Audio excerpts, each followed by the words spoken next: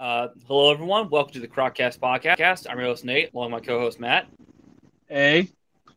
And today we have on, yet again, Marisa Tellez. Marisa, welcome back. Hi, thanks for having me again. So when we had you on last time, we kind of did a bit of an oopsie and forgot your main thing, which was your research with crocodilian parasitology. So you want to get started on that then?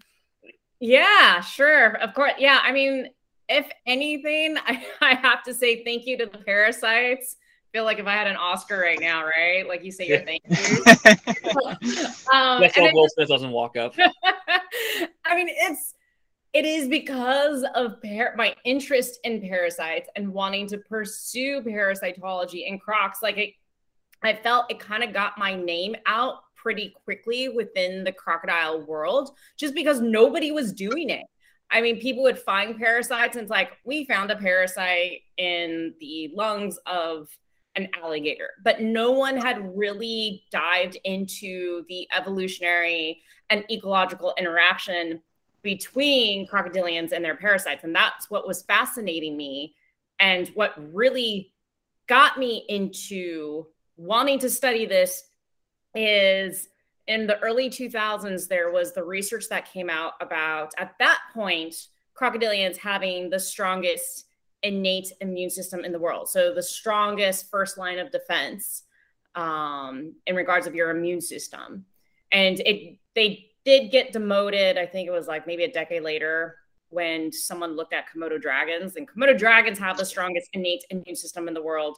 Then you got crocodilians. But anyways, so one thing that I had learned during a parasitology class that I took in college was in regards of this evolutionary race or co-evolutionary race between parasites and various other animals. And in my head, I thought, well, is it because of parasites that have led that in a sense kind of led or maybe help to create such a strong innate immune system? Because in the world of parasites, they want to survive in their host. And so they're obviously taking from their host. They're taking nutrients or whatever it is, but they don't necessarily want to kill the host, because if they kill the host, then they die. But at the same time, it's a loss to the host to have these parasites. And so that you have this co-evolutionary race, the Red Queen hypothesis, and they get, in a sense, like the host will increase its immune system to rid of parasites, but then the parasites evolve a stronger resistance or maybe some type of camouflage per se, where they're able to attract various parts of a host immune system. So they're disguising as they're part of the body.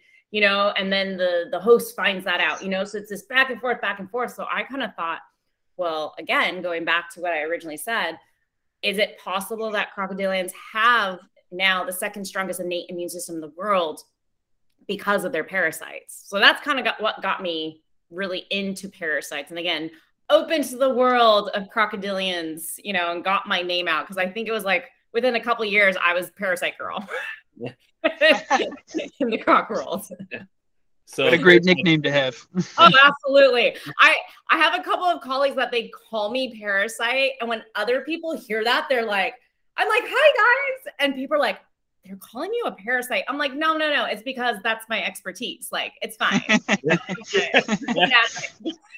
It's a positive thing. Yeah, so parasites really are trying to play the game of goose laid and golden egg, so to speak. Yeah. Yeah. So, in your research with parasites, have you found anything unusual about any particular parasites? So, yeah, I need, if there's any students, young students or young scientists out there that are looking for a graduate project, I have quite a few that involve parasites.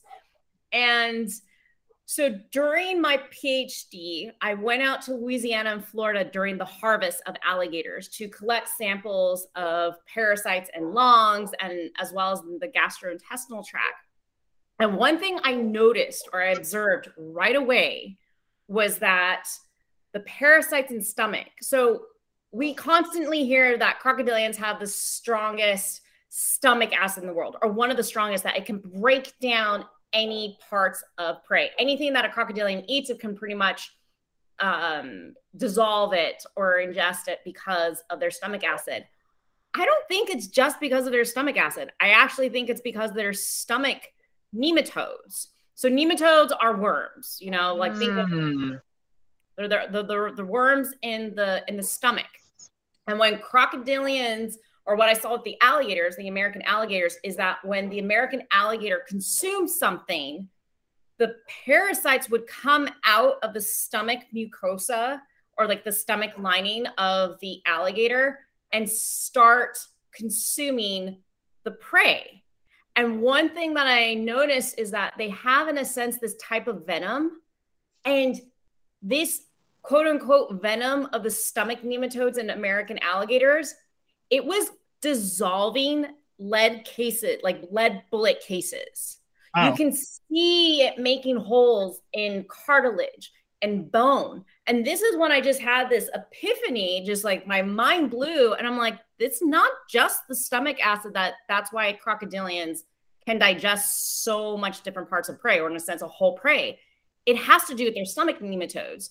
And so the only way to, in a sense, to kind of prove this particular hypothesis is, and that's why I'm saying this is a great graduate student project for anyone out there, is that you can have some American alligators like 4 to 6 feet and make sure that they don't have any stomach nematodes. And then you have another group where they have the stomach nematodes, provide them the same type of prey, and see the rate of digestion. And that way you can actually be able to determine if it truly is just the stomach acid. But again, just even from what I saw from freshly sacrificed alligators, it's definitely not just the stomach acid. It is because of the nematodes that they can digest so much different prey. I mean, I kept the lead bullet cases. They're preserved at an office at UC Santa Barbara right now.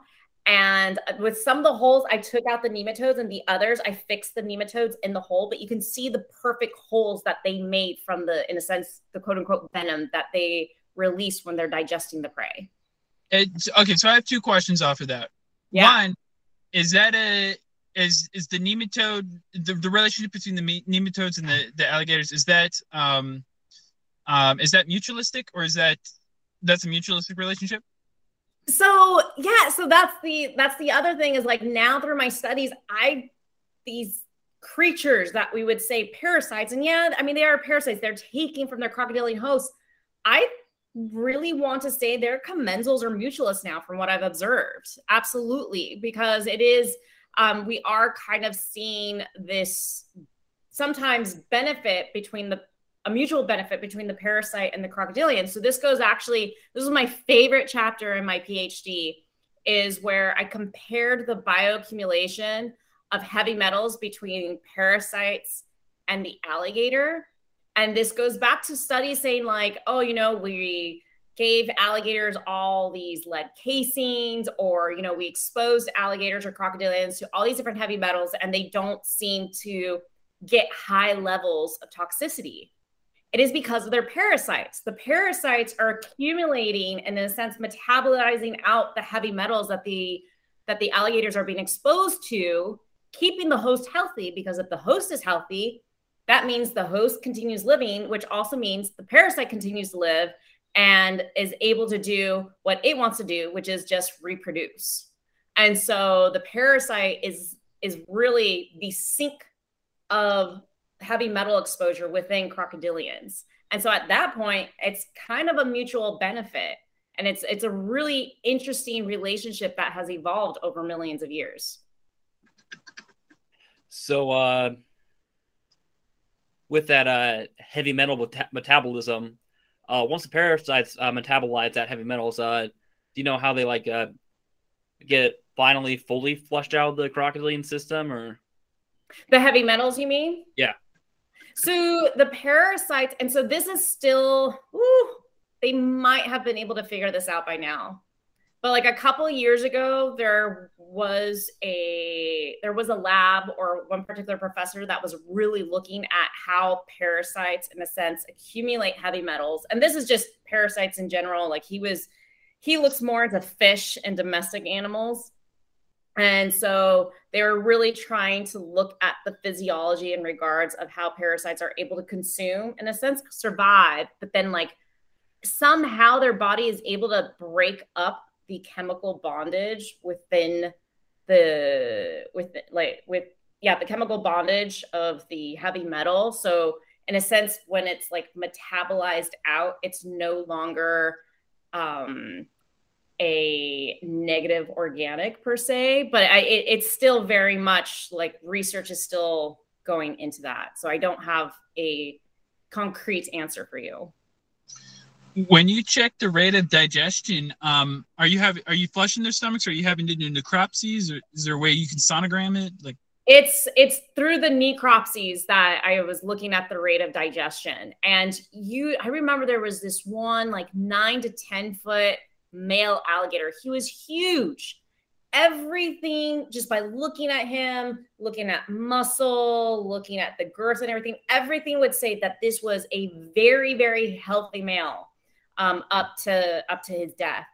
And then you open him up, and I mean, he had, I think it was like 3,000 stomach nematodes.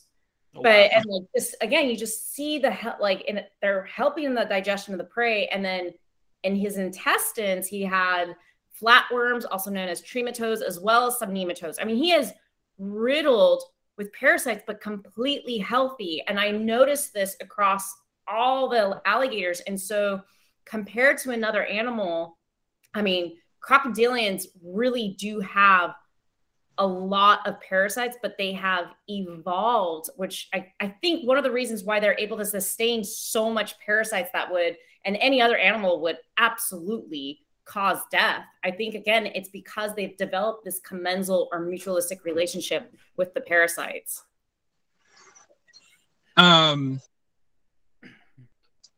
Is there like is something you're looking into, like a healthy amount of like nematodes? Because I assume if you have too many nematodes, like it's going to take most of the nutritional content away. You're not just like they're not going to get the nutritional content. Is that something you're going to look into? Is like an acceptable amount of nematodes?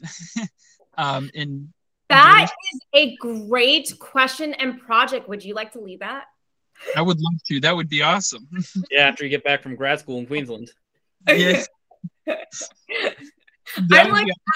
I'm at a point, and it's funny, like so many of us, like, right, we get into the wildlife research or crocodile research doing one thing, but like now, especially with the CRC, and it's just like everything's so broad. Like I do have some parasite students, but now it's, instead of me necessarily being the hands-on investigator, now I'm more of like a mentor per se. Like I'll help initiate the projects and just kind of like help along, because I have crazy out of the box ideas in regards of various projects, especially with parasites. And even if I continued to focus solely on parasitology, there's no way I could do all the projects I want in my lifetime. And so that's why I'm always looking for students, whether it's undergrad or graduate students, even postdoc students, to like, of course, if they're interested, to pursue some of these particular projects, because I think it is really interesting, and it also helps us to understand the immunology and physiology as well as the evolution of crocodilians. And those answers can really help us kind of start having hypotheses or predictions and how, more human disturbance, especially pollution, as well as climate change, how that can affect the populations of crocodilians. Yeah, so kind of dovetailing off of that, my last interview I had talking to a guy who did, I can't remember the professor he helped out, but they found that in Costa Rica with American crocs that they'll be getting into tilapia farms, and those tilapia being treated with testosterone to grow bigger, and that's actually messing up the sex ratios of the local crocodilian population. Was it Chris Murray? Yeah. Yeah, I interviewed one of his helpers who runs a specialty reptile shop up here in Cleveland. Mm-hmm. So I found that was kind of interesting, but that was kind of a side note. But Wait, that's in Costa Rica, you said? yeah. That's are tilapia native in Costa Rica? Because I know they're invasive here in Florida. Are they native in Costa Rica? They're an Rica? African fish, right? I don't think they're native in Costa Rica. They're not native. I know they're not native here in Belize. And luckily they've been contained. There's been some tilapia catching in some rivers, but it's still not a huge issue of tilapia like escaping farms or anything.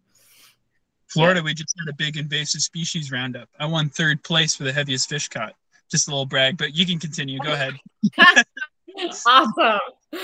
Yeah, Florida. I mean, at what point in Florida are you just gonna say, all right, it's just native now? Like, right? Yeah.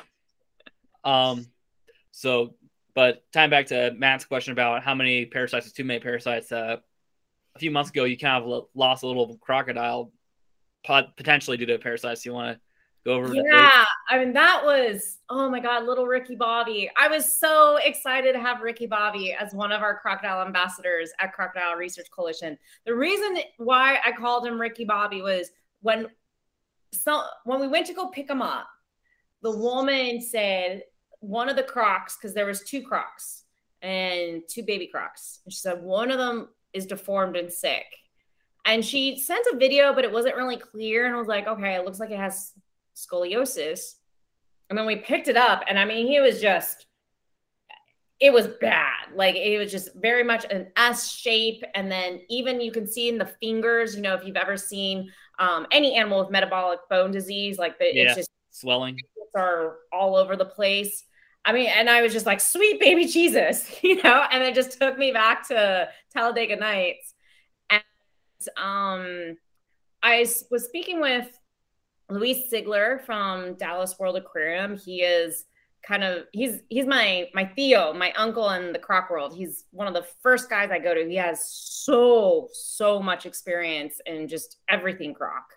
And so I was thinking, since he's still very young, because I know that there's been some treatment for even kids that have scoliosis, there's a way to maybe not completely straighten up, but just help not create such an S shape to alleviate any type of pain or any other discomfort as they grow. So I was thinking, I'm like, well, this looks like about a yearling. Is there a possible way that we can try to stretch little Ricky Bobby just to kind of not help with the scoliosis, maybe not completely fix it, but just help him out a little bit and start giving him the right diet as well. Because the other croc that the lady had, now they found them in the wild, and the thing is that they were kind of stuck in this mud pond. And so, because there was construction in the area, and then they noticed that these 2 little baby crocs were stuck. The other one was perfect, healthy, just a normal yearling. And so that's why I was like, we kept going back and forth. Were these pets? But if they were pets, why isn't the other one illustrating metabolic bone disease? And so that's when we're like, okay, this is maybe Ricky Bobby was just born deformed. We were just trying to figure things out. So we had Ricky Bobby for about a month, doing all the procedures in regards of, massage and trying to help out the scoliosis and stuff like that. And unfortunately, I remember we went to go respond to a crocodile call because people were feeding a particular crocodile in an area, and the hotel was starting to get freaked out because they knew that could cause an attack. And so we went to go respond to the situation.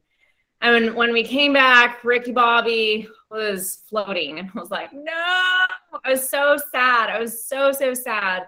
And in my head, I'm thinking, okay, I did something wrong. What did I do?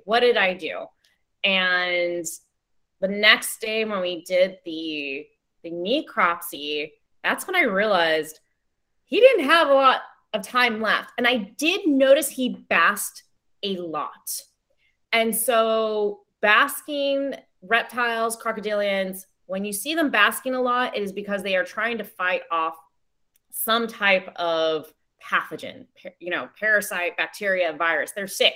So they're basking to get all the heat of the sun to help rev up that immune system to fight off the pathogen.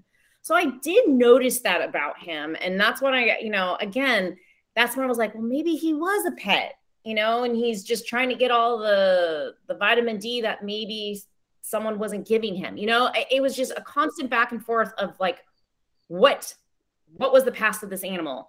So when we opened up Ricky Bobby, and we have 1 or 2 videos on our YouTube channel, just the parasites that were in the lungs. And so he had 4 or 5 of these parasites known as pentastomids. So they're actually a parasitic crustacean. That is the only true, this is what I say, is that it is the only true parasite of crocodilians, because it has caused epidemic mortalities at various farms. What this parasite does is that it eats away at the lungs of the crocodilian. And so it just slowly suffocates the animal. And then also we noticed that there was 2 teeny stomach nematodes. But this Ricky's Bobby's death was not caused by the stomach nematodes. It was definitely caused by these very large parasites that honestly were pretty much taking over his lungs. And so that's when I realized this Ricky Bobby, didn't die because of something that we did or whatever. He was already dying when we found him, because it was just these parasites. But then as I started talking to some vets, and again, Louis Sigler, I was like, you know what? Ricky Bobby likely was exposed to these parasites at a young age, and parasites take nutrients. And so the nutrients that Ricky Bobby needed to grow healthy was going towards the parasites, thus causing the symptoms of MBD. So I've spoken with a couple of vets, and they I never thought about that, like parasites causing metabolic bone disease. And so this is, my team and I were in the process of identifying the pentastomids right now, but we are going to present our findings at the next IUCN Crocodile Specialist Group working meeting that is in early July. And then we'll of course publish a paper, but it's a pretty unique case in regards of, again, the parasites causing metabolic bone disease and thus causing the death of a young crocodile.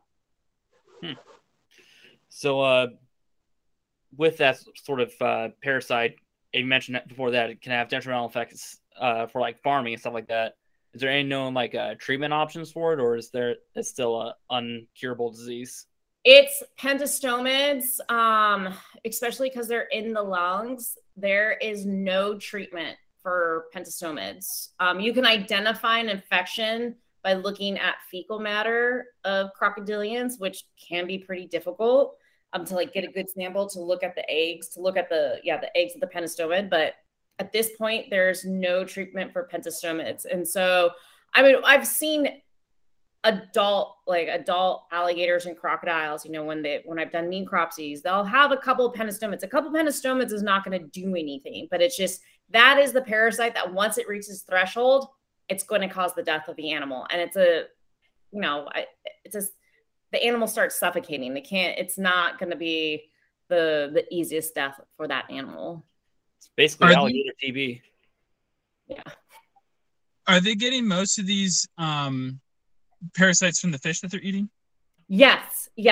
So this particular parasite, the life cycle is semi-known, but it is going to be coming from fish.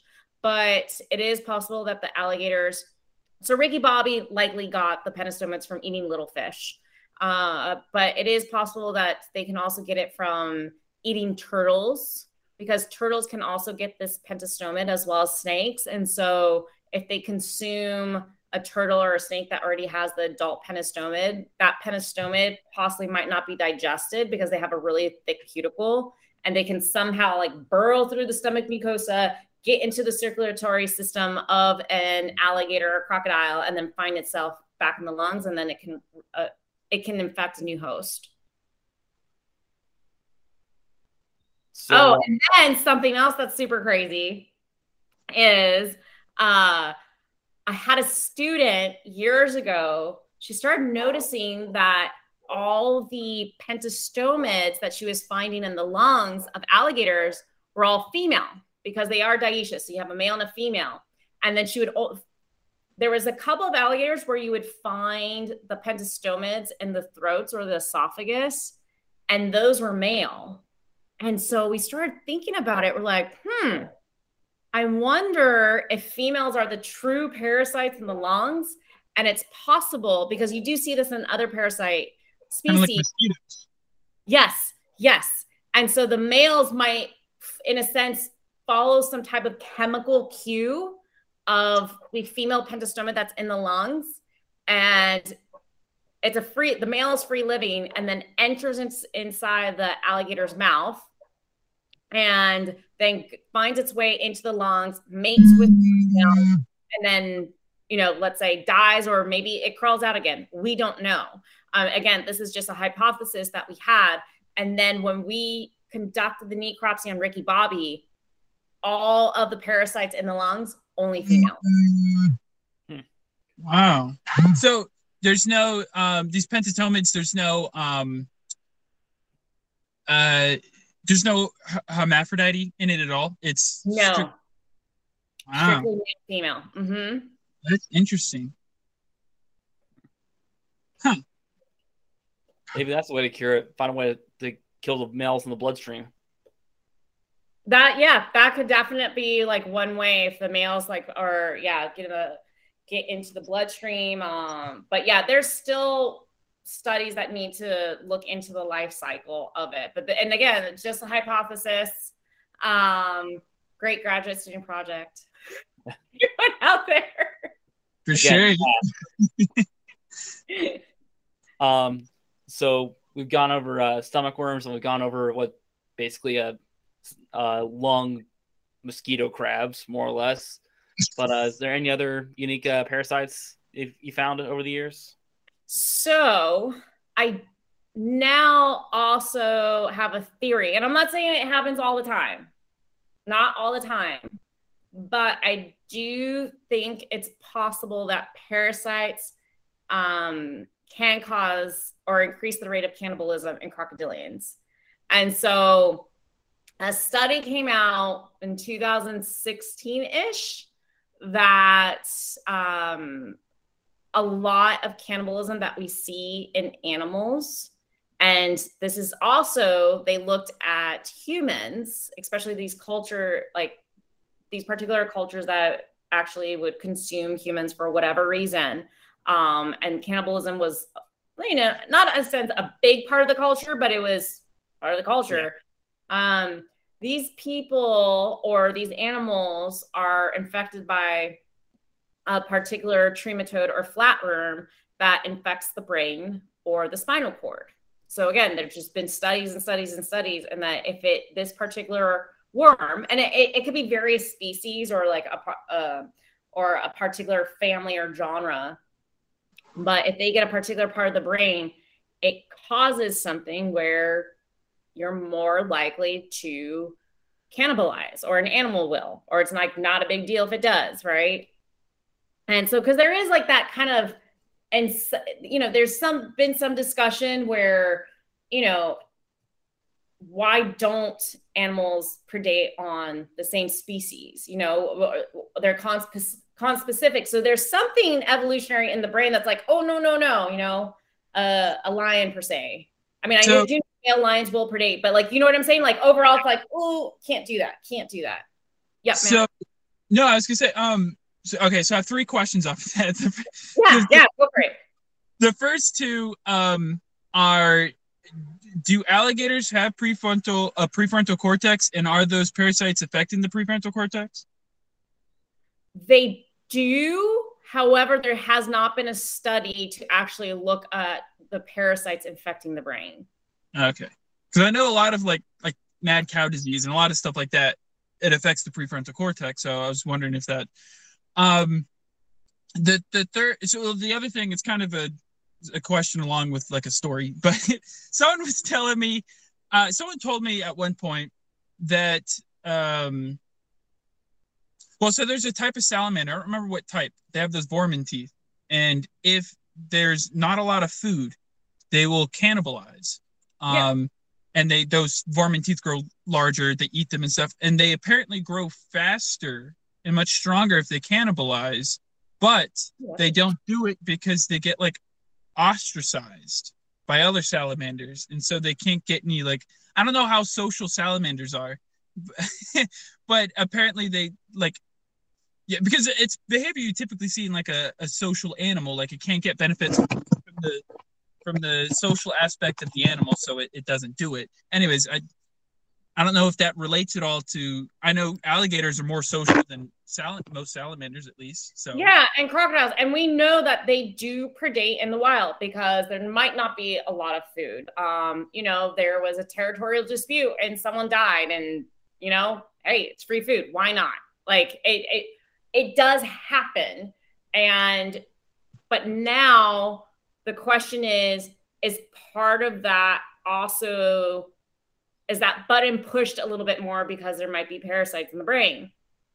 And the reason I say this is, we did publish a small research note in Herpetological Review a few years ago about the high rate of cannibalism that we saw in this one population in Belize. So it's a pretty isolated population. I mean, the amount of habitat they have is huge. So it's not like you have hundreds of crocodiles in this little space. I mean, there is plenty of space. There's more space for crocodiles here.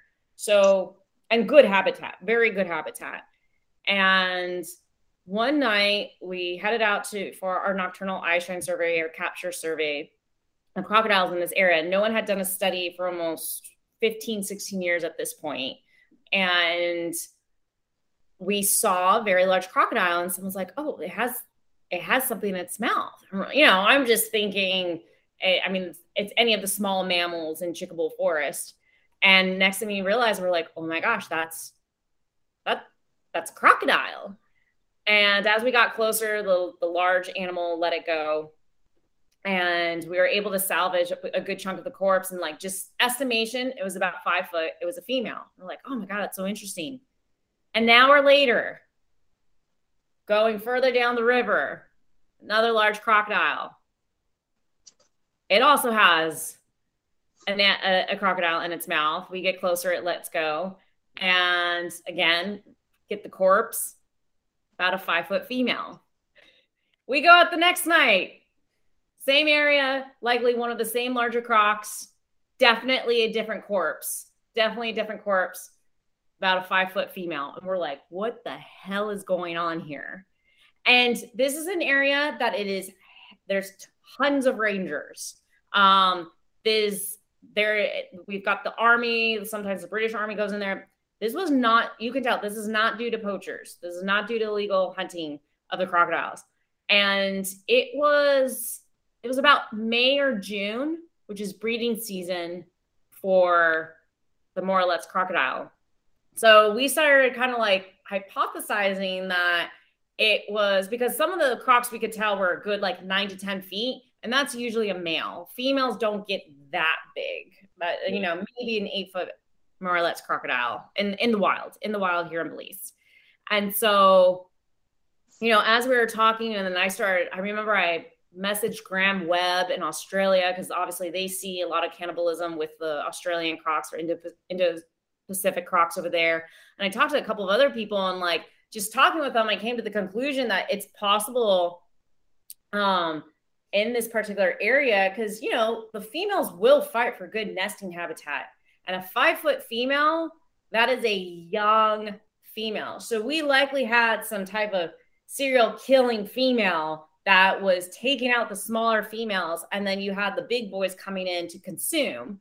And I mean, it is possible one of the crocs that we saw was the female that killed one of these animals.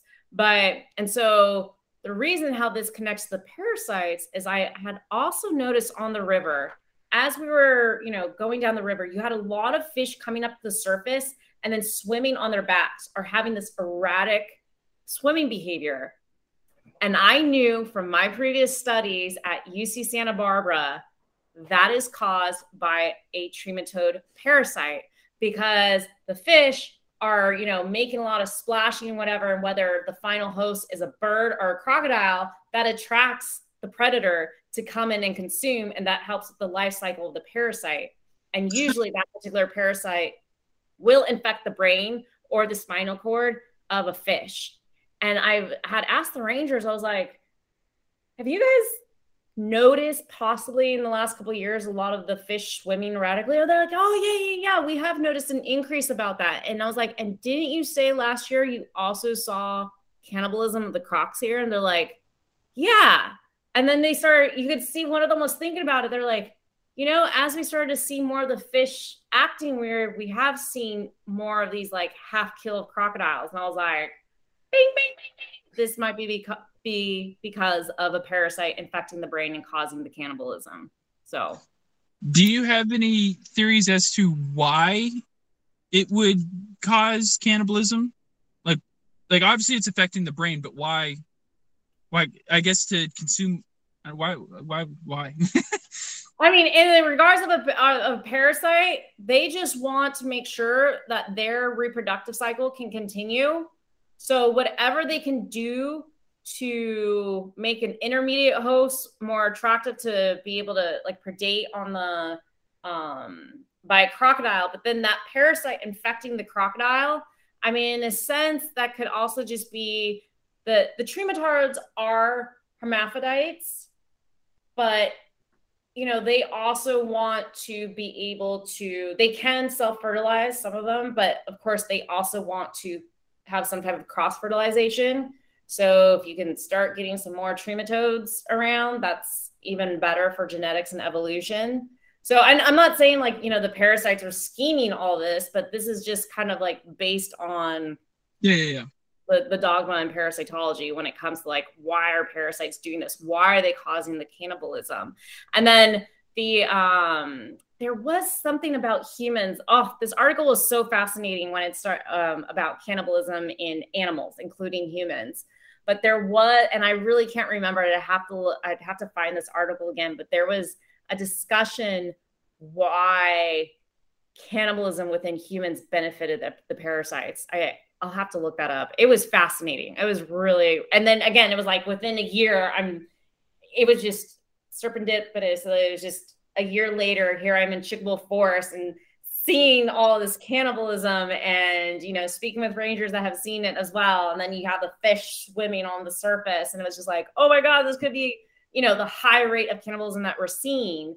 It could be because of parasites, And again, it is also taking in the knowledge that crocodilians, they do consume just as a source of food, a smaller crocodile, but it, part of the time it could be because of a parasite. Yeah, with those fish, especially, it almost sounds like those parasites are acting like how toxoplasmosis acts with cats and their prey. Yes. Toxo is such a fascinating parasite. And I was, you guys know Frank Robb, who Frank Robb is? He's the guy that caught Chance in Chicago. Oh, yeah. I reached out to him about getting him on the podcast here soon. Yeah. So he has a podcast now, and I went on his, and we got completely sidetracked of crocodilians and everything. And I started talking about toxoplasmosis. And one thing I remember he found fascinating was, for humans, we can get toxoplasmosis as well. We can be infected by toxo because of our interactions with cats. And if an adult male human has toxo, they are highly attracted to the smell of cat urine. Huh. And like for some reason, let's just say there's like a litter box. You're at your friend's house, there's a party, and you're drinking beer or whatever, you're not getting drunk or whatever, but you just really want to stand next to the cat litter box because you're just attracted to that cat urine. Huh. Now, I don't know this for certain, but I have heard that toxo is potential reason behind that stereotype of the crazy cat lady, so to speak. That because I heard that in the prey items as well, but also in humans, it causes people to be either have like zero fear or an unusual attraction to any and all things cats. Yeah, so you do have this because the toxo is kind of at that point you're the intermediate host, right? You're the mouse. And toxo in a mouse or a rat, it affects the brain. It actually increases a lot of dopamine. So it slows down reaction times. But yes, it also causes that lack of fear and you more willing to take a risk. And so, yes, most people that have toxo, there is that whole like, oh, it's they are more of the cat people type of person. There was a study that in Europe that looked at people in car crashes. The majority of people that caused a car crash, there was a very high percentage of them that they actually had toxo. And so that car crash was caused, again, kind of by this lack of reaction time, right? Because of toxo. And that's its benefit in rat, like making the rat slower so that the cat can consume it and then it's able to reproduce again. And then what was also a study also came out that was really interesting is majority at that point, I think the study came out in the late 1990s, early 2000s, but at that point in time, the world leaders, CEOs of big companies, presidents of whatever, whether it's a company or a country, all that, those that participated in this particular research study, majority of them had toxoplasmosis. And when you think about it, leaders, stockholders, people in the 1%, sometimes they got that because they took some type of risk, whether it's, thinking out of the box, putting your money into something you're not sure, you're just a little bit more willing to be risky. And so, yeah, a lot of the world leaders, they have toxoplasmosis. So that's really interesting. Yeah. So for pregnant women, you do get tested because there is a point where toxoplasmosis can cause abortion or, a miscarriage. And so I think it's by the 3rd month or the 2nd trimester, you have to take a toxo test. And honestly, I thought I was going to be positive. And when they told me I was negative, I was really upset because I was like, so you're just saying I'm risky just because? I'm thinking the whole time stuff I do with crocodiles and snakes. I'm like, in the back of my head, I'm like, it's probably because I have toxoplasmosis. No, I'm just a risky person. It's my mind, not the worms. Yeah. I was just like, I remember the nurses, they're like, oh, good, just to let you know, you're negative. And I was like, what? So, going back to the cannibalism thing. Yeah. Something that would be interesting. So I've heard, I've talked about with people before, like why don't animals cannibalize other animals?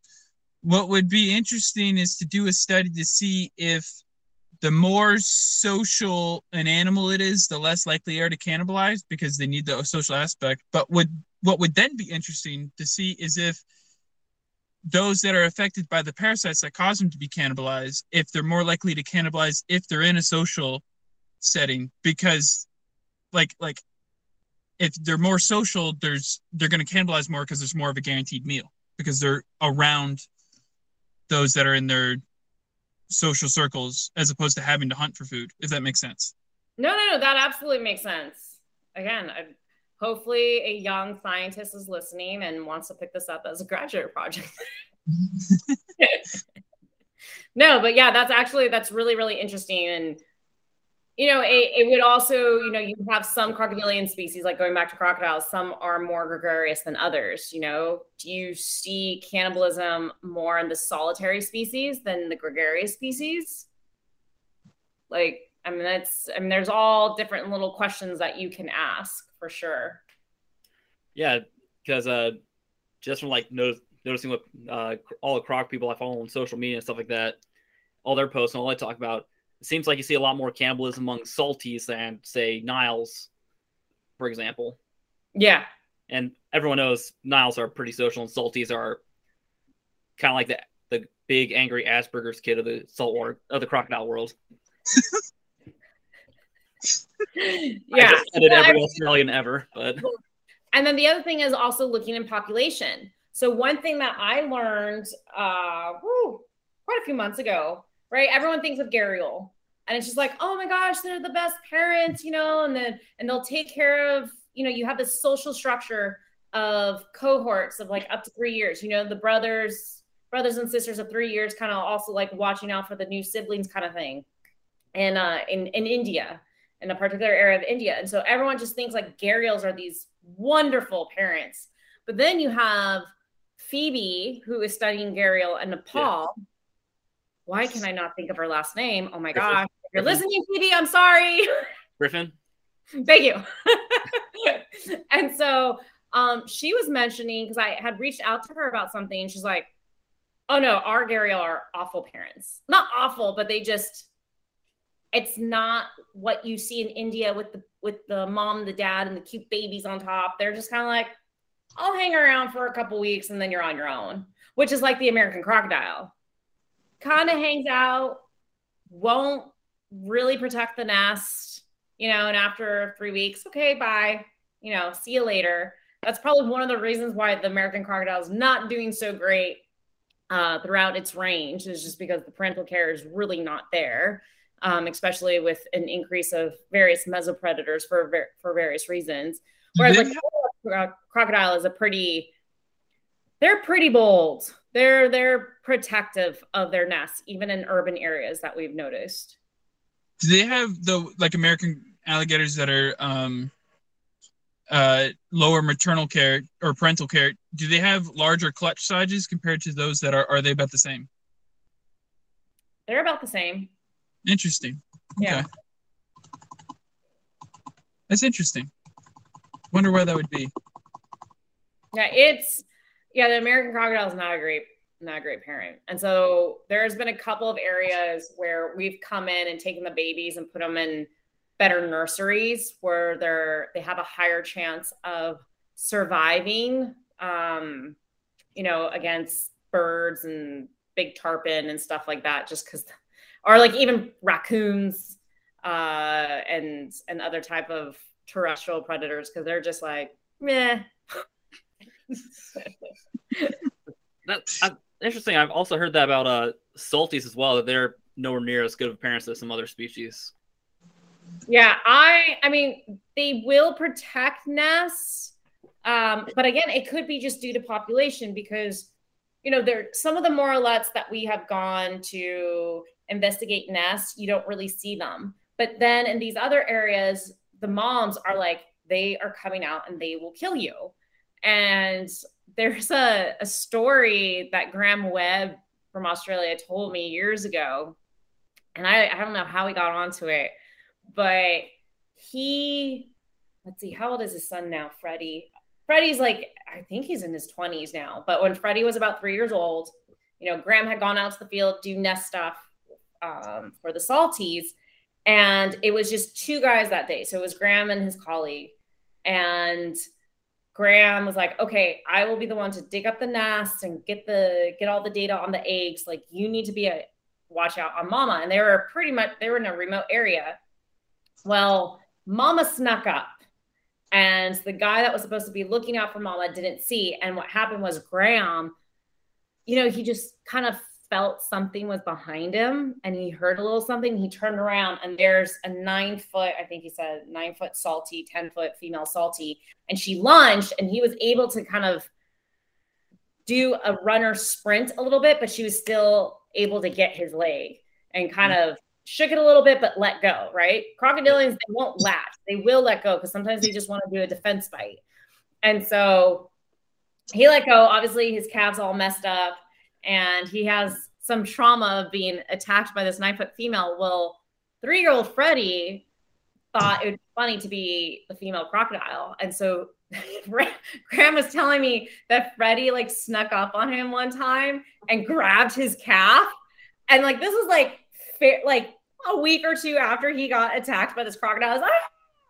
And like it freaked him out. And of course, when a kid does something bad, but it's funny, you shouldn't laugh. But with that reaction, Freddie kept sneaking up to Graham and grabbing his leg. Yeah. I just thought that was a great story when Graham was telling me. I was like, I'm going to be sharing this with all the people because it's just so funny. It was little, Yeah, it's really funny. That's why we need to get Graham on the show sometime. Yeah. I had to see. So I accidentally said American alligator before I meant to say American croc. I realized that when you said American croc. But I got to see my first American croc, and probably like a month ago now. So that was pretty cool. Oh, where at? Flamingo Bay. Someone is. Oh, what's his name? Is it Flamingo Bay? There's apparently a really big crocodile.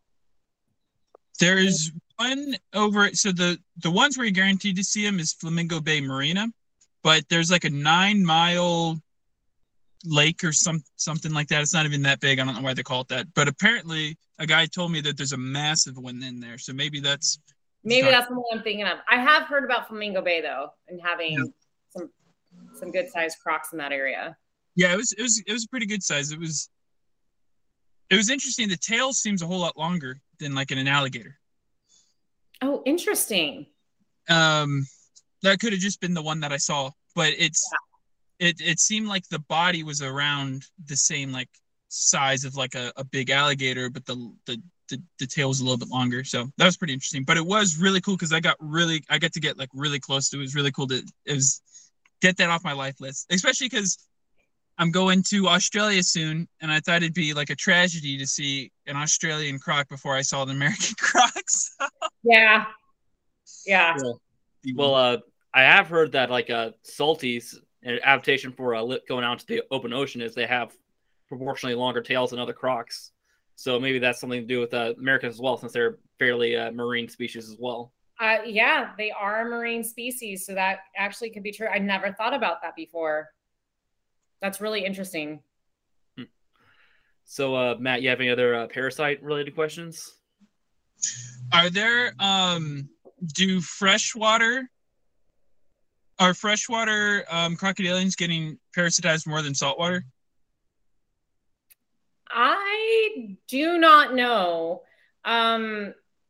Just because of some species being more heavily studied than others, you just, like we know a lot about American alligator parasites. We know a lot about the spectacled caiman and their parasites, and the Australian or Indo-Pacific. Like those are really well studied, but to look at difference between those that are more freshwater and those that are more brackish or salt, it's hard to say just because there's just a bias in studies. Yeah. Interesting. Yeah, those freshwater, those marine species often go into the freshwater all the time as well. So yeah. We do see that with our American crocs here. So, go ahead.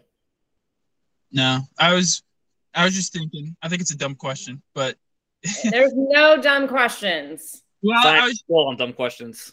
I was just thinking, like, so are these parasites? Are they susceptible to salt? Like, theoretically, could like a saltwater croc take in salt water like without killing itself to kill some of the parasites within it?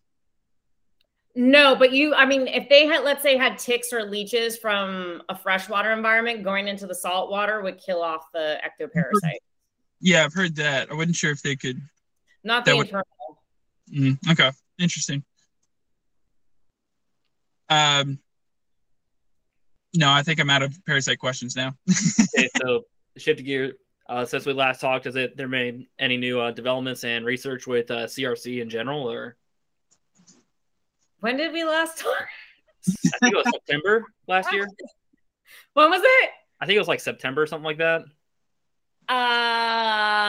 Let's see. We started studying green iguanas on the peninsula. That's cool. It's funny. So myself and two other researchers participated in the IUCN Iguana Specialist Group conference in November, like virtually. And almost everyone was talking about, oh, green iguanas being invasive. And there's so many and they're overtaking the native species. And here in Belize, we're like, they're like endangered here. It's just so funny because like, we want to get numbers higher and, protect them, and everyone's trying to rid of them. And it's just like, bring them to Belize, like bring them to their native range. Like there hasn't been any good population studies, at least in Belize, and even talking to some other people of the green iguana throughout its native range, like in certain areas, but like because of illegal hunting, especially around Easter, because people do consume them, loss of habitat. I mean, they're not doing so well here, but yeah, so we started the green iguana surveys. We're continuing our American crocodile population survey. And what was fantastic or really exciting was the last 3 weeks, I had my colleague, Matt Sparks, here, and he's the one that helped us initiate all our drone surveys of the manatee and crocodiles in Placencia Lagoon, where CRC is based. And he brought a thermal drone, not a, let me put a thermal camera on the drone or a filter or whatever, like a thermal drone. And so we were troubleshooting this and to see if we're able to find crocs day and night, and we are. The crocodiles day and night, their temperature just seems to vary differently from the external environments. Whereas, like, for example, the manatee, we couldn't pick up the manatee during the day. We were only able to pick it up at night. So that was something that was really interesting between mammal versus crocodilian. And so one of the reasons with the thermal drones that would be really good is just that, especially as you move forward with studying very shy or cryptic species, is that, they might hear the boat and go down somewhere or go into a lagoon that you can't get to through boat, kayak, or even by foot. And so by utilizing the thermal drone, we're able to possibly increase our precision when it comes to understanding what the population is in a particular area.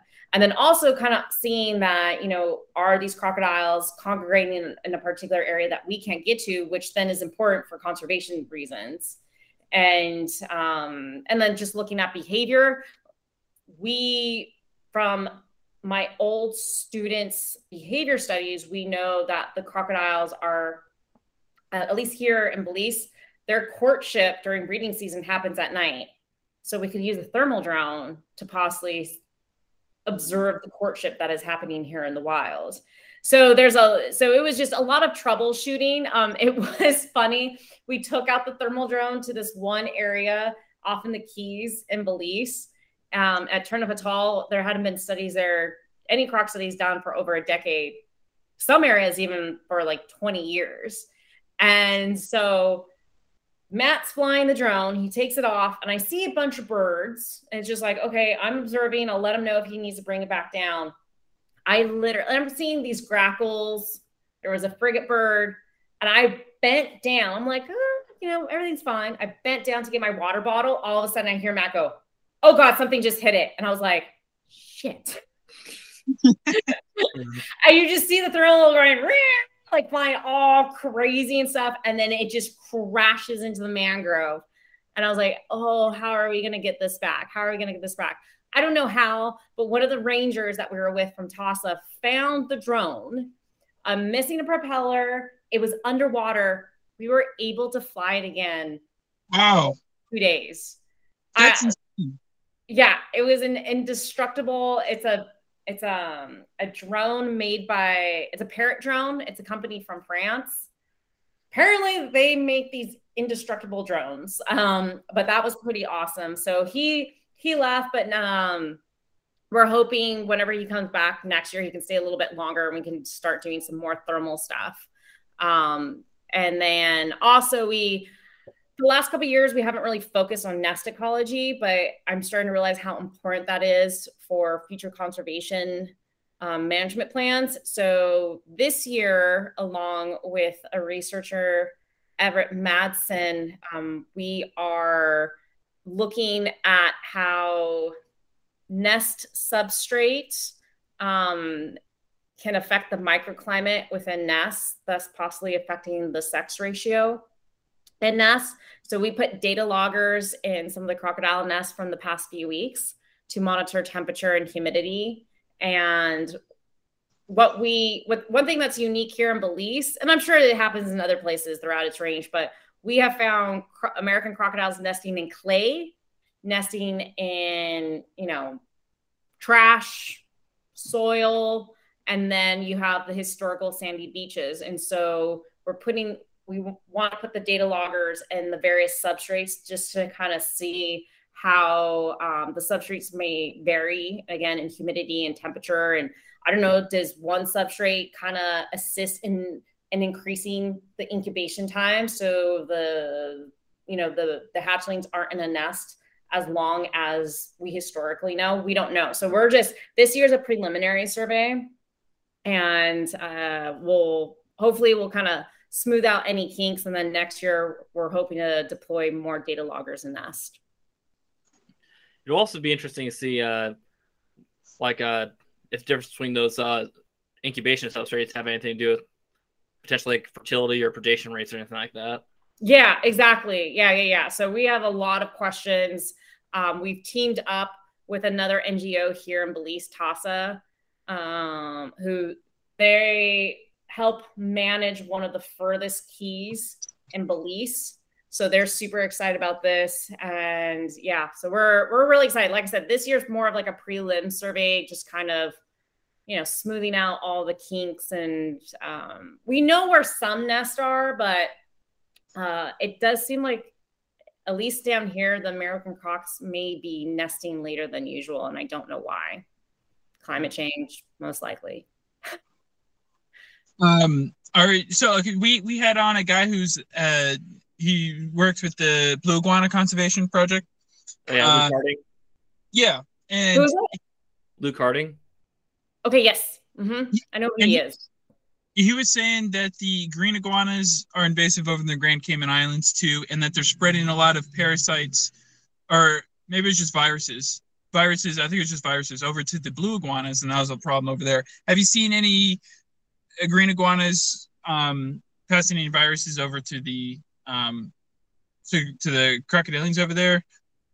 I imagine they're probably, since they're native, they probably don't. Yeah.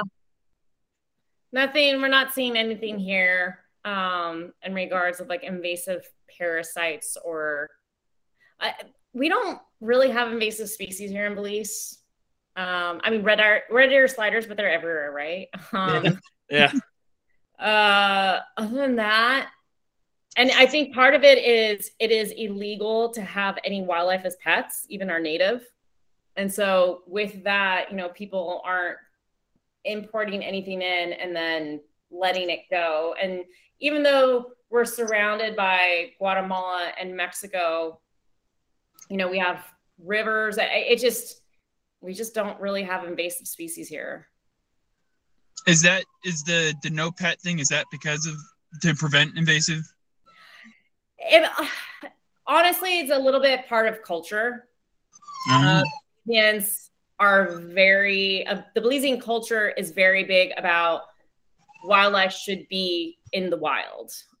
Even though, we do know Maya culture, the aristocrats, the kings and queens, they would have wildlife as pets. But overall, it is wildlife should be in the wild. It's and then I think another piece of that goes back to colonization in regards of back in the day when Belize was just a British colony. You had a bunch of people taking animals and then taking them to England or the US or whatever. So when Belize got their independence, they said, you are not exploiting us anymore. Our wildlife is staying here. Nobody is taking them.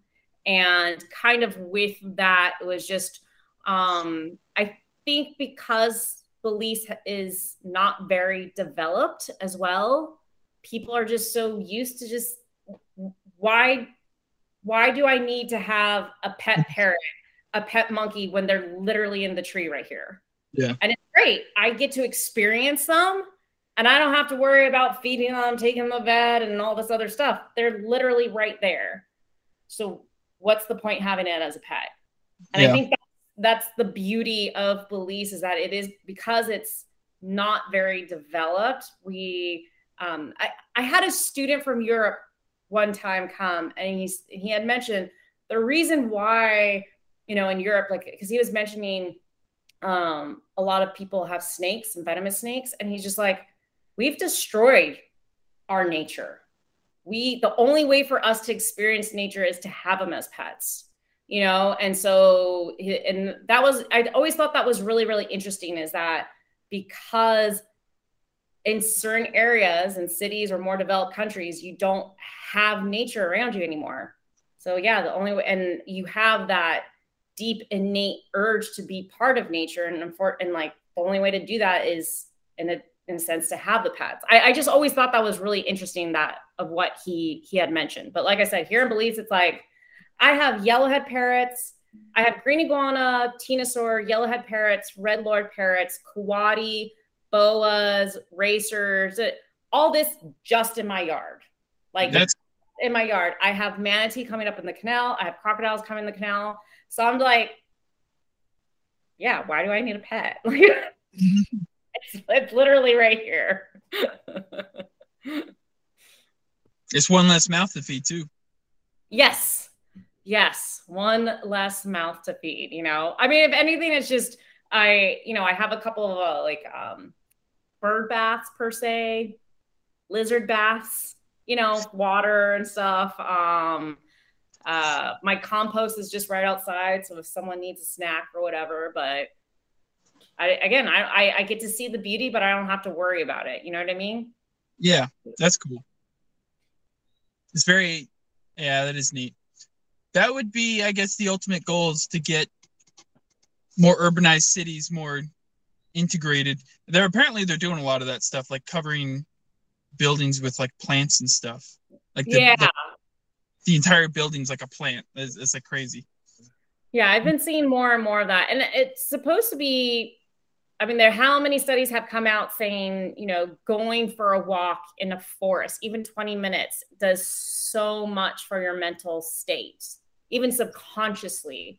And it is because we are a part of nature. We have just evolved so quickly out of it because of technology and just society.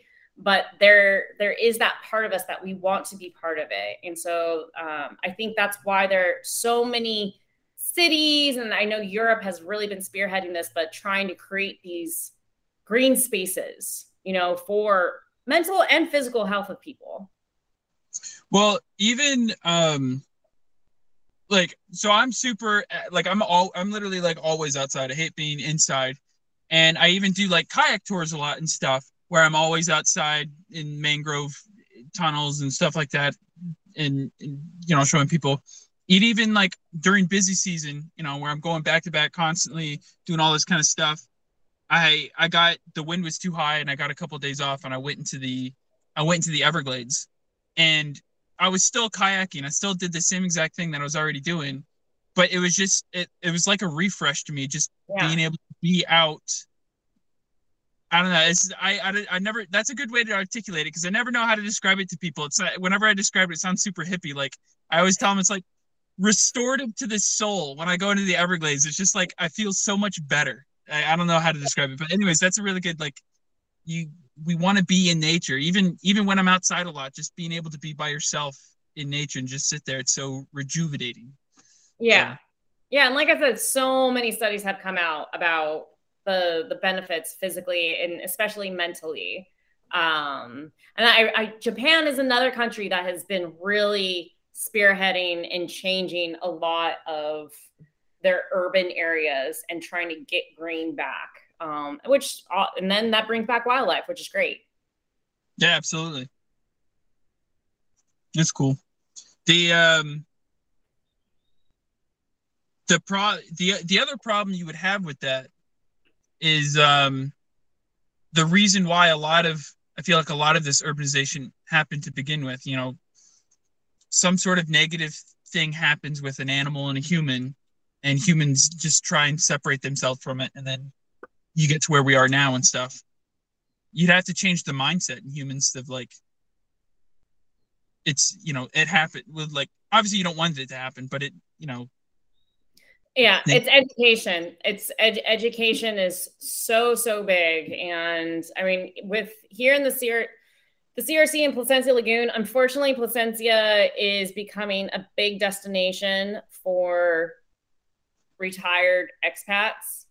And I know people in Florida complain about this all the time. You have these Yankees coming to Florida, and they love Florida, but they don't want any of the wildlife. I mean, that's kind of what's happening here.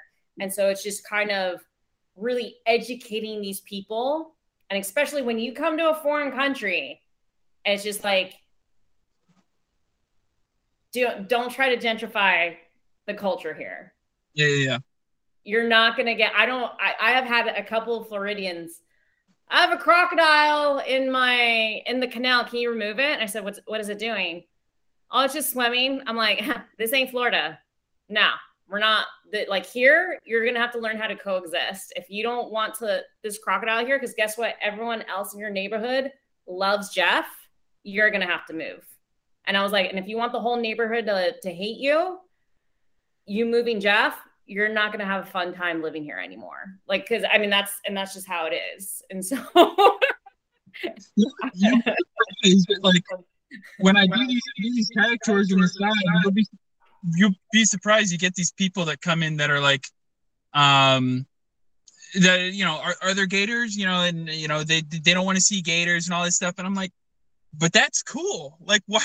Yeah. Like, there aren't any where we do it. But I was like, why wouldn't you want to see it? Like, it's just like, I always encourage people to go down kayaking down Turner River in the Everglades, because you can kayak past a bunch of gators, and it's really cool to see. And they're all like, I think your idea of fun and cool is different from mine. I'm just like, why wouldn't that be cool to be able to kayak right next to a gator? It's not going to do anything. It just sits there. Like, but then those same people are going to head to Australia or Central America and then pay for a tour to come see crocodiles, because it's really cool to see reptilian.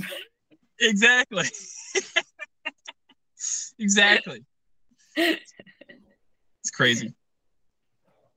Yeah, I mean, me personally, I would like to have a neighborhood crocodile named Jeff. Yeah.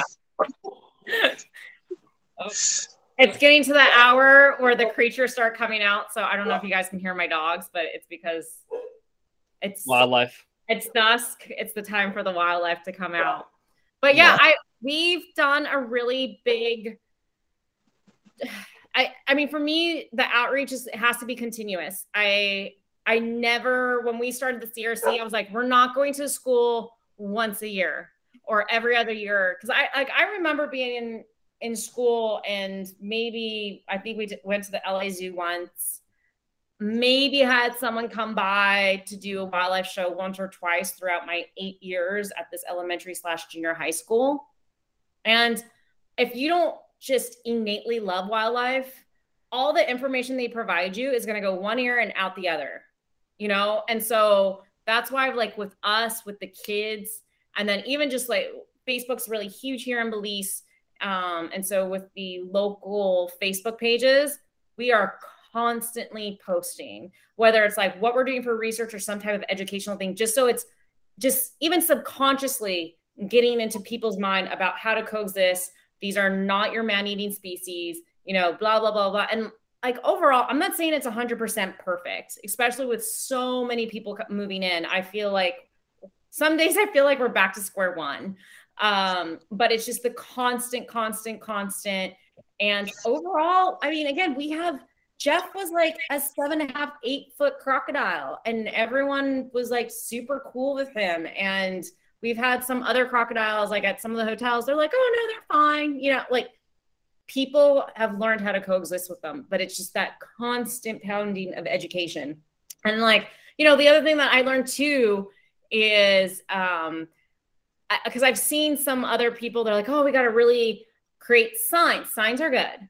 Oh, we got to make pamphlets, and we got to do these type of posters, and we're going to be passing it out. You know what? Guess what? majority of the time you're going to be wasting paper. Like, no one's going to read it. No one's going to read it. Do not waste. We do have some pamphlets, and we give it to those people. You can tell the ones that they'll read something. We just don't go out and just pass it, like knock on someone's door and pass something to them, because the majority of those people are going to just toss it out. So we do have stuff for those that are truly interested and they're going to read. But overall, the best thing is just face to face and have a conversation. Like that is the majority of our outreach. I do not rely on pamphlets, posters, or signs, because if just looking at all the different types of outreach or education that I've seen all over the world, and people still struggling in some areas, and just kind of really, why are you still struggling after so many years of getting this community to be behind you, And again, it's just, there's that lack of building a relationship with the community. And then just also, again, just really not having face-to-face conversations and not being continuous with the education. And so by learning, I hate to say it, by learning by others' mistakes, or I don't want to say complete failures. It's not a complete failure, but just, I would say the slow progress. I've just picked up on some of that stuff, and it's like, okay, this is what we're not going to do. And I feel that has really spearheaded our overall Croc-wise community here in Placencia Lagoon. So when I do these kayak tours, one thing that I've noticed is, like, if you're, especially when I'm talking about either, because the two biggest things are either gators or shark. People are asking about that. And I found, like, if you're super passionate about explaining to them and why you're not going to just get attacked randomly by a shark or an alligator, when you're super passionate about that, they're more likely to not only listen, but actually believe you, which I think is why Steve Irwin was so effective at getting people into the herp world and stuff, is because he's so passionate, and people are like, well, this is, I believe him. They're harmless. This is cool, and stuff. I told a guy today, because he's asking about shark and stuff, and he had a daughter with him, and she was like freaking out. And I told her, I said, why don't you want to eat your paddle right now? And she's like, I was like, because you don't recognize it as food, do you? Like, a shark doesn't recognize you as food either. It doesn't want to eat you. It's the same exact thing. It's the same reason why you don't want to eat your paddle right now. Yeah. No, that's actually a great analogy. Yeah. Yeah. And so anyways, I that's something the kayak tours have been really good to add on, because there's a lot of interpreting and education work with that stuff, and it's helped me, like, with figuring out how to explain that to people and getting them to listen and understand it too, because it's not even like, some people just don't listen, and the ones that listen aren't going to retain, so you got to make it so that they listen to you, but then they also retain the information and believe it, so. And that's the other thing, is that when I was living in LA, I was working at a wildlife sanctuary, and, they tell you what to say, and you just constantly repeat the education. And it was always about why these animals are so important for the environment. And one thing I've learned here, some people don't care if they're eco-engineers or, they help their crocodiles eat the diseased fish. Some people do not care. So if you just only speak about that, you're not going to get the support. There's some people that are like, oh, this could be good for tourism. I'm listening, because they want money or for other reasons. And then one of the things that I feel that has really hit home is we talk about the importance these animals are to the culture of Belize. And you can find the ties of crocodiles with the ancient Maya civilization. You can find stories with the local Creole and even the Garifuna. And so one thing is that, if we lose crocodiles, we lose a bit of our culture. We lose a bit of who we are. No matter how much money you have, no matter what your education is, people are proud of their culture, and no one wants to lose their culture. And so that is how we have really hooked people in, is by talking about the cultural aspects. Imagine if the bald eagle went extinct in the US, people would be like, oh my God, like that's losing a bit of the American culture. And so that's if I feel like if anything now, we talk more about the cultural importance of crocodiles. And again, that has, and it, you know, I had this one intern, he's like, oh, you're tricking people. I'm like, I am not tricking people. I'm not making up stories. What I'm doing is the reverence that the ancient civilizations or people had up to the 1800s. Like all this got lost through colonization. All we're doing is, in a sense, finding out the facts that have been muddled down by the English. Because if you want to exploit a resource, the best way to exploit a resource is to make people not care about that resource, whether that's habitat, whether that's wildlife, whether that's people. And so the thing is that you saw here in Belize that there was this disconnect between, you started losing this disconnect with nature because the British were pushing Belizeans aside. You can no longer have any control over your habitat or over your wildlife. This is ours. And so by that disconnect, people lost, oral stories. And again, this kind of respect or this knowledge of how to coexist with wildlife. And so all we're doing is providing, we've dug up these old stories and this education, and we're just kind of providing what's been lost. And so, but again, it is something that I have seen, and so I will use it more. But by connecting culture with wildlife, that seems to get people's attention and wanting to take positive action for local wildlife. It's kind of like how, well, that in it kind of goes, it's a little bit different, but it kind of goes along that thread, but just making it about them as opposed to like you should save this crocodile because it's a crocodile.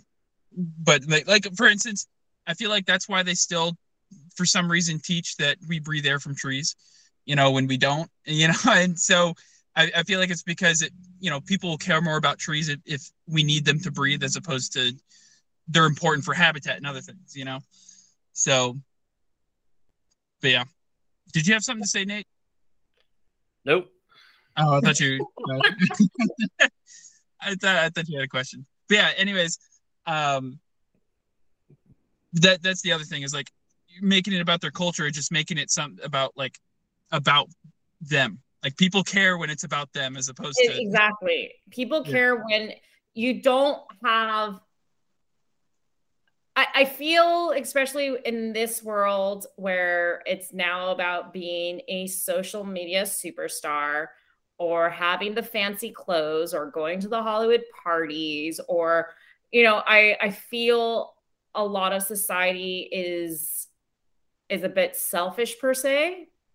You have a lot of indigenous cultures where it's more of a community aspect, but that is being lost due to modernization and technology and all that kind of stuff. It's the community mindset is being lost, and it's more of the me and the selfishness. And so, but yeah, in regards of that, by trying to educate people about conservation and having that connection to them, I mean, that's what's gonna get people's attention per se. Yeah, for sure. It's that's why I like to tell people. I feel like conservation's the hardest, and maybe I'm biased, but the hardest field of science. Because it's a fine line. You have to wear so many hats. But yeah, it's a fine line between conserving wildlife and dealing with humans. Yeah, so. Right? Like I'm an extrovert. I really am an extrovert. I have my moments of being an introvert, and I feel like that's happened the more and more I've gotten into conservation, because for all those that want to get into conservation, guess what? You better be ready to interact with people, because there's a lot of interaction with people. So if you really don't like people, or you're like, I just only want to work with wildlife and animals, don't get into conservation. Yeah, get into the research, You don't have to more of the lab stuff. You'll never have to talk to anyone. Exactly. That's what the mosquito research that I do. It's 8 hours in the lab by yourself. It's brutal. But it's nice to balance it with the kayaks. Then you get to talk to people all the time. Yeah. I take people that just don't talk. I had these people that just didn't talk, didn't ask any questions, had no reactions to anything I told them or showed them. I even got a Cassiopeia, an upside down jellyfish, but I had to like dive in the water to get it to show them. So I like dive underwater, grab it, pull it up. Most people just in general like ooh and ah at an upside down jellyfish. And the fact that I had to dive underwater and pick it up and show them, they were just completely stone faced, didn't say a word, no reaction, nothing. I'm just like, what am I supposed to do here? I've for various reasons I've had to deal with people like that, and I'm just like, okay, I'm just gonna entertain myself now. It's fine. It's just like, I don't know. I feel like they've got to be. I feel like in general, people are very interesting. If you can figure out how to talk to someone, most people are very interesting. But people like that, I don't understand. They've got it. I don't know. They've got to be just so boring. Like, what could possibly make you interested in things? So I don't know. But it's just funny. People are weird. Can be difficult sometimes. Yeah. But I guess that's part of the fun. Yeah. All right, Nate, did you have any other questions? Nope. Cool. Well, is there anything that you wanted to end with? Nope. No. All right. Well, I was talking to Marisa, but I don't think so. I think we covered a lot, and we went into the parasite stuff. I guess if anything, just look out in the next year when we publish the paper about Ricky Bobby and how the parasites led to that croc's metabolic bone disease. So talking with people, that's a first, and it really has gotten people to start thinking about maybe some metabolic bone disease they've seen in captive animals was not caused due to poor husbandry or anything like that. It was they had parasites, but nobody was looking for it. So it's really interesting. You know what? Actually, I just made this connection that you just said that. When reptiles get prolapsed colons, it can be caused from impaction or a parasite. But I've also read that it can be caused from metabolic bone disease. But maybe the metabolic bone disease is caused by those parasites.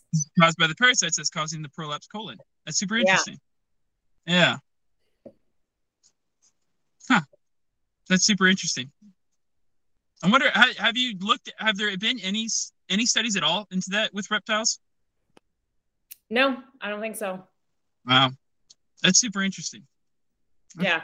A lot of people don't think about parasites, and they're fascinating little creatures. There's like, oh my God, there's a world of studies that can be done. And if anyone, again, any young scientists out there is like looking to get their name out in the research world, doing something with parasites most likely will get you there. It's a field that really hasn't been touched, but people are starting to understand the importance of parasites for various reasons, even in the ecosystem, how they have an important role in ecosystem dynamics. So they are starting to get their due diligence and time in the lights right now. Cool. I guess it's kind of like when